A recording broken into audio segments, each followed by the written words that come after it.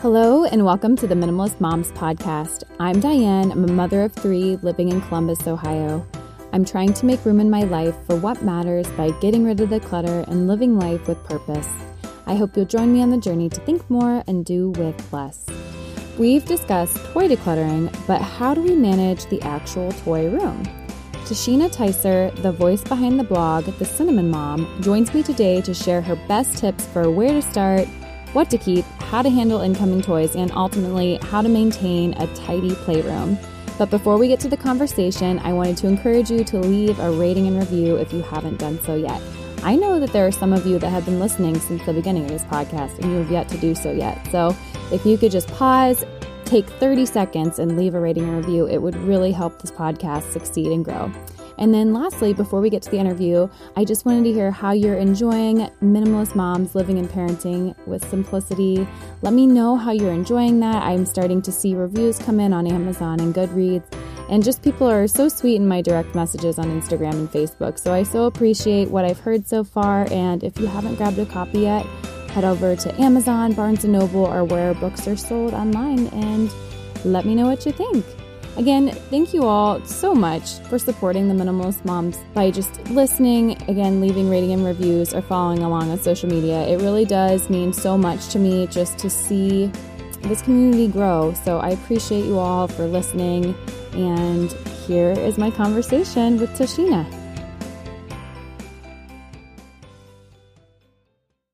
Tasheena, thank you so much for joining me today on the Minimalist Moms Podcast. Thank you for having me. I'm excited to be here. Absolutely. I'm happy to have you here. I've been following along on your Instagram, and I just think that you are just such a fun mom.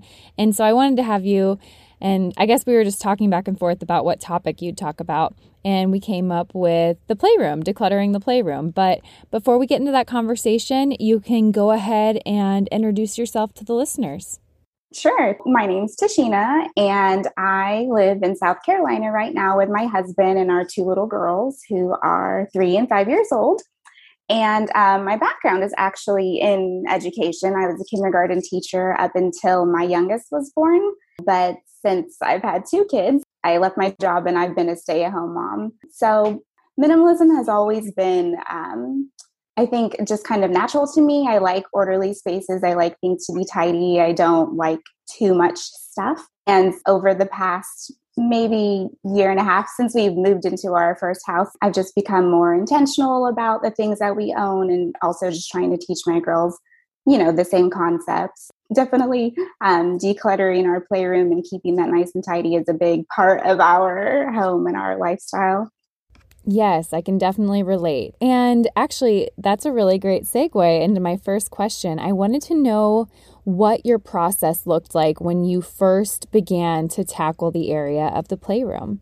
When my first daughter was born, she's almost 6 now, but I was very conscious of the type of playroom that I wanted. Through being a teacher and being exposed to early childhood education, I fell in love with the Montessori method.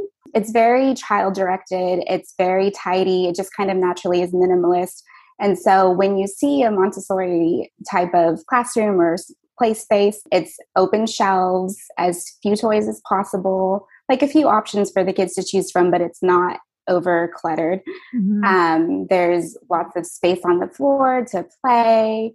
And the whole goal is that the children can choose things. Everything is accessible, so the kids can get things themselves. They know where to put it back, and they're just learning responsibility. Basically, they're learning through purposeful play.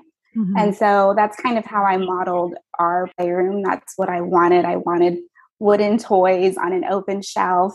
And then, of course, over time, my kids started getting gifts that didn't necessarily fit into the vision that I had. So we were getting, the plastic toys and the noisy toys. And so over time, we've just kind of had to narrow down that vision and decide how it was going to change and how we were going to make it work for our family. One thing that is really important is that I do keep my kids really involved in the process. I don't just take toys away and, toss them out without having a conversation first. I'm always trying to teach them the value of keeping things that are meaningful to them, letting them be involved in the whole process of, which toys we keep and which toys we don't. You made me think of something. So you were a kindergarten teacher. So I'm wondering if you ever noticed when you were in the classroom if your students experienced any type of decision fatigue with the various toys that were in the classroom. Honestly, there's no right or wrong answer to this. I'm just curious to see what your experience was like with the students in that type of environment. So in my classroom, I had 30 students. Mm-hmm. And so it would be very easy for things to get out of control and for, messes to be created. And so we were just very structured in my classroom. We had designated times when the kids could play with certain toys or certain games. We had time frames. And so they knew that when they were done, it was time to put things away. And so I have carried that over into my parenting. Yeah, absolutely. And I know that preschool classrooms are set up with the various stations, which probably would cut down on that decision fatigue that I had mentioned. But I guess I'm just talking from my own experience. When my toy room at home has been cluttered, I feel as though my children don't focus on one thing for nearly as long. They move from thing to thing to thing. And so I just was curious about the preschool environment or kindergarten environment being the same. Definitely. It can get really overwhelming, especially in a classroom when there are already so many different kids and personalities that can draw their attention. Then to add more things on top of that can absolutely be a lot. It's a lot for kids to process. And, children are still young and things are still so new. And so their attention is constantly being drawn in so many different directions. And so when you just have too much stuff, it's definitely overwhelming for them. Yes, absolutely. So going back to that initial process of when you were decluttering your playroom and tidying your playroom, what did you hone in on that had to go first? Or I guess, what is that initial step that you took? And then what would you recommend listeners take as their first step when attacking this space in their home? Yeah. So I do have designated times of the year when I am very intentional about decluttering, but pretty much every time I walk in there, my eyes are scanning the room to see what we can part with. It's pretty much an ongoing thing. It's not really a start or an end necessarily. I would say I'm always looking for ways to just minimize to get things out of there. On the times when I am really intentional about decluttering, I will start by grabbing trash bags and I'll label them donate, sell, and recycle. And so then as we're going through the room and finding things that we don't want anymore, we can separate them into those different categories. The main times that we do declutter are right before their birthdays, which actually is now. They both have springtime birthdays. And so I'm getting ready to go in there and with my trash bags and start sorting stuff out. Toward the end of the summer, we also will do a big declutter. It's our way of transitioning, I guess, into our school year and just kind of getting our minds ready for the next part of, the fall and the next part of the year. Mm-hmm. And then we'll do another big declutter before the holidays. Mm-hmm. And so if our items are in pretty decent condition, then we'll donate them, to a friend or a neighbor, or take the bag down to Goodwill. And then a lot of times we find that things are still in really good shape. They just don't play with them anymore. Mm-hmm. And so sometimes we'll try to sell those things on Facebook Marketplace or see if we can, make a few dollars off of the stuff that other people can play with that are still in really good shape. But as far as my process goes, I will literally just start on one end of the playroom and work my way around. So our main toy shelf it's we have a cube system. Mm-hmm. So I'll just go through each cube and I'll ask them if they want to keep whatever is in there or if they're ready to say goodbye. And a lot of times it surprises me how ready they are, to part with something. I don't know if I would have been so willing as a child, but they always surprise me with how easily they're able to say goodbye to things. So I think that's, like I said before, talking to them and keeping them involved in the process definitely helps, because sometimes, if you don't talk to your kids or if you don't go into your playroom, nobody even realizes that things aren't being used anymore. So when we are deciding whether or not to keep something, there are 3 general guidelines that we use. And the first thing we'll look at is the condition of the toy. So if it's broken or if it's worn out, then obviously, we're not going to keep something that's not functional or that isn't safe. Then we'll also, like I said before, we'll kind of look at how often they play with the toy. So if it's something that they just outgrown or it's just sitting there collecting dust, that's really easy. We'll get rid of it. And then the last thing that we'll look at is whether or not we actually have space. So we've been in our house now for about 1.5 years, but before this, we were living in apartments. And there isn't a lot of space in apartments to store toys. And so we've gotten used to just making sure that we only keep what we have room for. Now they have a playroom, a designated playroom. So they have a little bit more room to keep things, but we kind of, it's the same mindset. If it doesn't fit in there, if there's not a spot for it on the shelf or a place where it can go, then we're not going to keep it anymore. It's actually really interesting because, like I was saying, I really did try to keep my my Montessori picture in my head, but somehow my girls learned about Barbies, which I never introduced to them. And so, Barbies are a big thing in our house now. And for Christmas, they asked my mom for a Barbie dream house. And at first, I was very hesitant because, Barbie dream houses are not small. And when you get a Barbie dream house, it also usually means that lots of Barbies and lots of accessories are going to come with it. So I was very, very hesitant, but they were so insistent that they were like, well, Mom, what if we make space for it? And so they sat down with me and we found a lot of things that they didn't want anymore, that they weren't using anymore. Mm-hmm. And we were able to make room for a whole Barbie dream house now in our playroom. So they're so excited. They play with it every day, and it really makes a difference. So although it wasn't necessarily something that I wanted, it's something that it's meaningful to them. They actually use it. And so we were able to accommodate it in our playroom.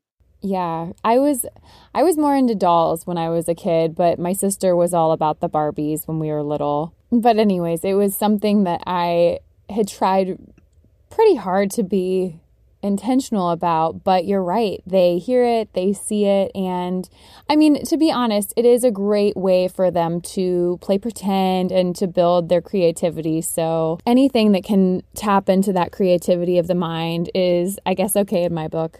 Yeah. And, they spend hours playing their imagination dresses, and they make all of these unique situations for their Barbies and stories. And so I completely understand the benefits.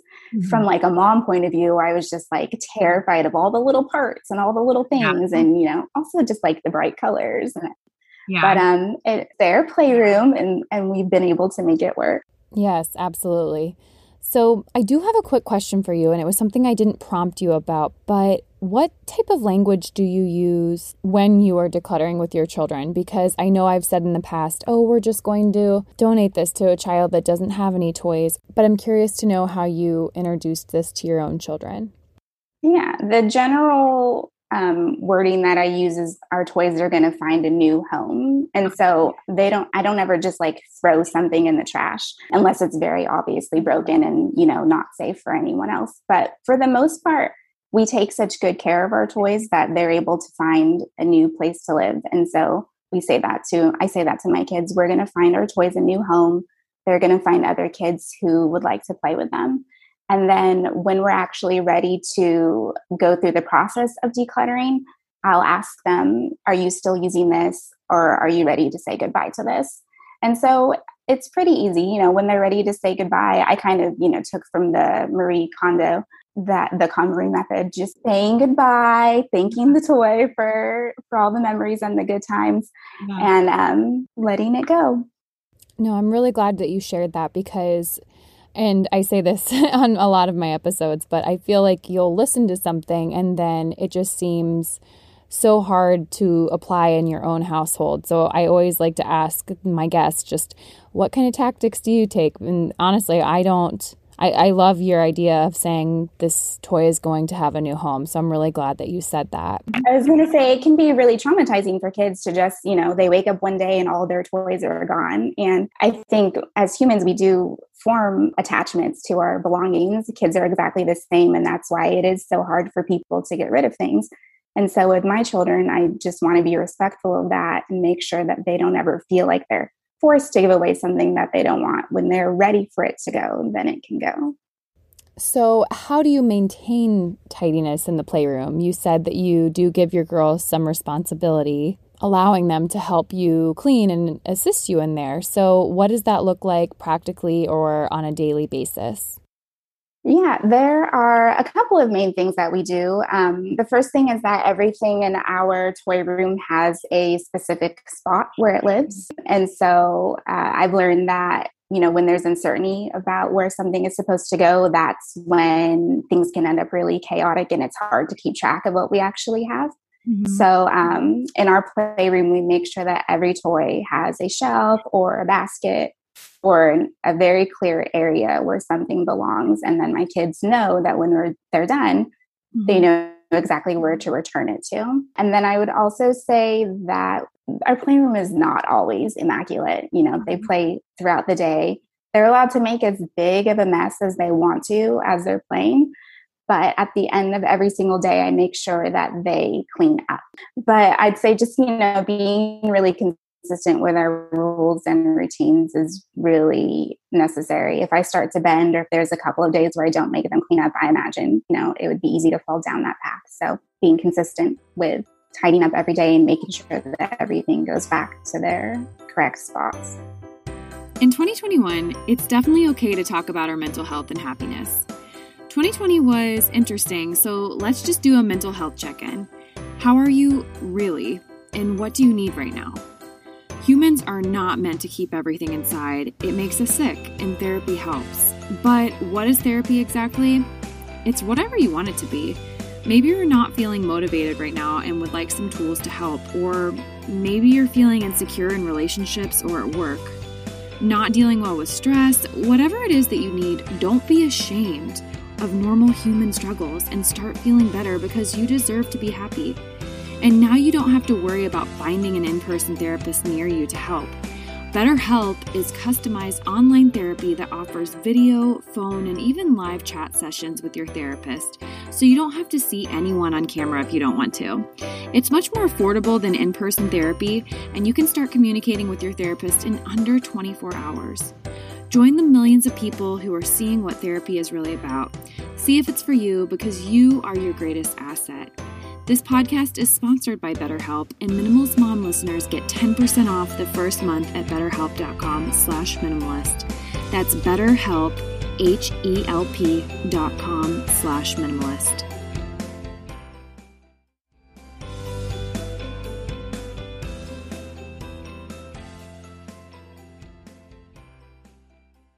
So kind of shifting gears, I want to know how you deal with incoming toys. So you said that you declutter right before birthdays and before Christmas. So do you hand out lists to people in your family, or how do you navigate that for your family? That's something that I honestly have struggled with. I have a really hard time, or I haven't really been received well when I've flat out asked people not to get our kids gifts or to get them certain things. And so I've had to change my attitude about it a lot, just to be, instead of trying to control everything, I've just tried to be thankful that we have so many family members and so many friends who care about my girls. Unfortunately, we don't really have anybody close to us who identifies as a minimalist. And so it's really hard for them to understand why we wouldn't want more toys for our kids, or why we wouldn't want to, fill our playroom with more things. So what I tried to do, it's a little bit challenging right now. What I've tried to do is ask for, gift experiences and quality time. Mm-hmm. And we're a little bit limited right now in what the girls are able to do. But, before, the pandemic, mm-hmm. I would often ask for, memberships or outings or classes, so that we could limit the amount of toys that are coming into our house. My kids always prefer an adventure or quality time together over toys. And so experience gifts are like my number one thing that I ask for. And we request books a lot. We never get tired of collecting books. We can read them over and over. Bookshelf in our playroom as well. So there's always room for books there. And then trying to refocus my mind and be more grateful. And so I'm also trying to teach my girls to be grateful recipients. So when they get something and make sure that they say thank you, that they show their appreciation, that someone spent their time and money to give them a gift. And then later on, after we've had a chance to really look at the toys or, play with them and test them out a little bit, then we'll decide together if there's a place for those items in our home. And if there isn't a physical space or if my kids just aren't really interested in them, we'll find them a new home. So hopefully people giving us gifts understand that, once you give something to somebody, it's theirs to do whatever they please. That's how I feel when I give somebody something. I'm not going to go back and check on them and make sure they're using it or that they kept it. And so I hope that people are understanding that when they give us a gift, we are so thankful that there was the thought behind it, but now it's ours and we can do with it what we want.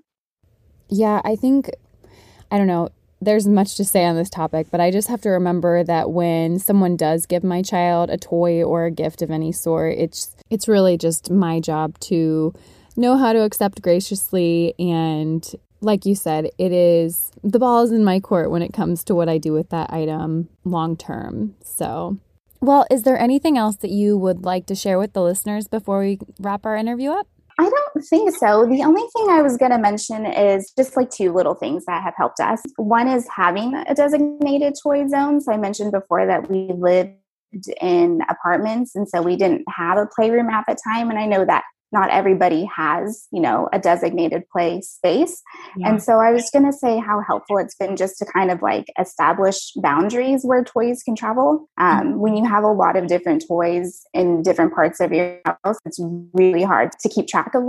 And so I would say that confining them to one area has really helped us to keep things under control, and it makes it a lot more manageable. And then the other thing I was going to say is that it's just really important to remember that, with every aspect of minimalism, there isn't an ideal number that every family should aim for. So it's not like you should have 10 toys or 30 toys.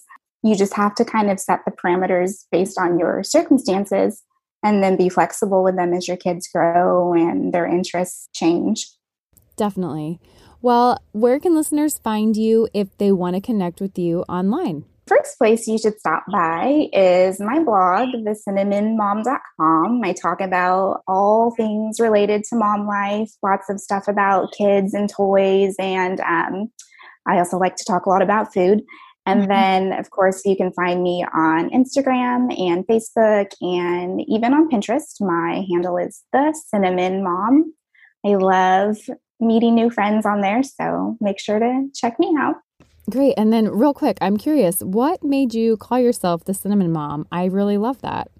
So there's two main reasons. The first is one of my girls' favorite book is this book called The Colors of Us. It's written by an author named Karen Katz. It's fantastic. And it's about this little girl who just walks through her neighborhood with her mom, and they notice how all the people are different colors. And they relate those people to the colors of their skin to different foods. So there's one friend whose skin looks like peanut butter and one friend whose skin looks like chocolate cupcakes. And one of the characters' skin is called cinnamon. And when my daughter was very young, she was like, "Oh, mommy, that's like you. You look like cinnamon." So that kind of just stuck. And that was around the time when I started my blog about 3.5 years ago.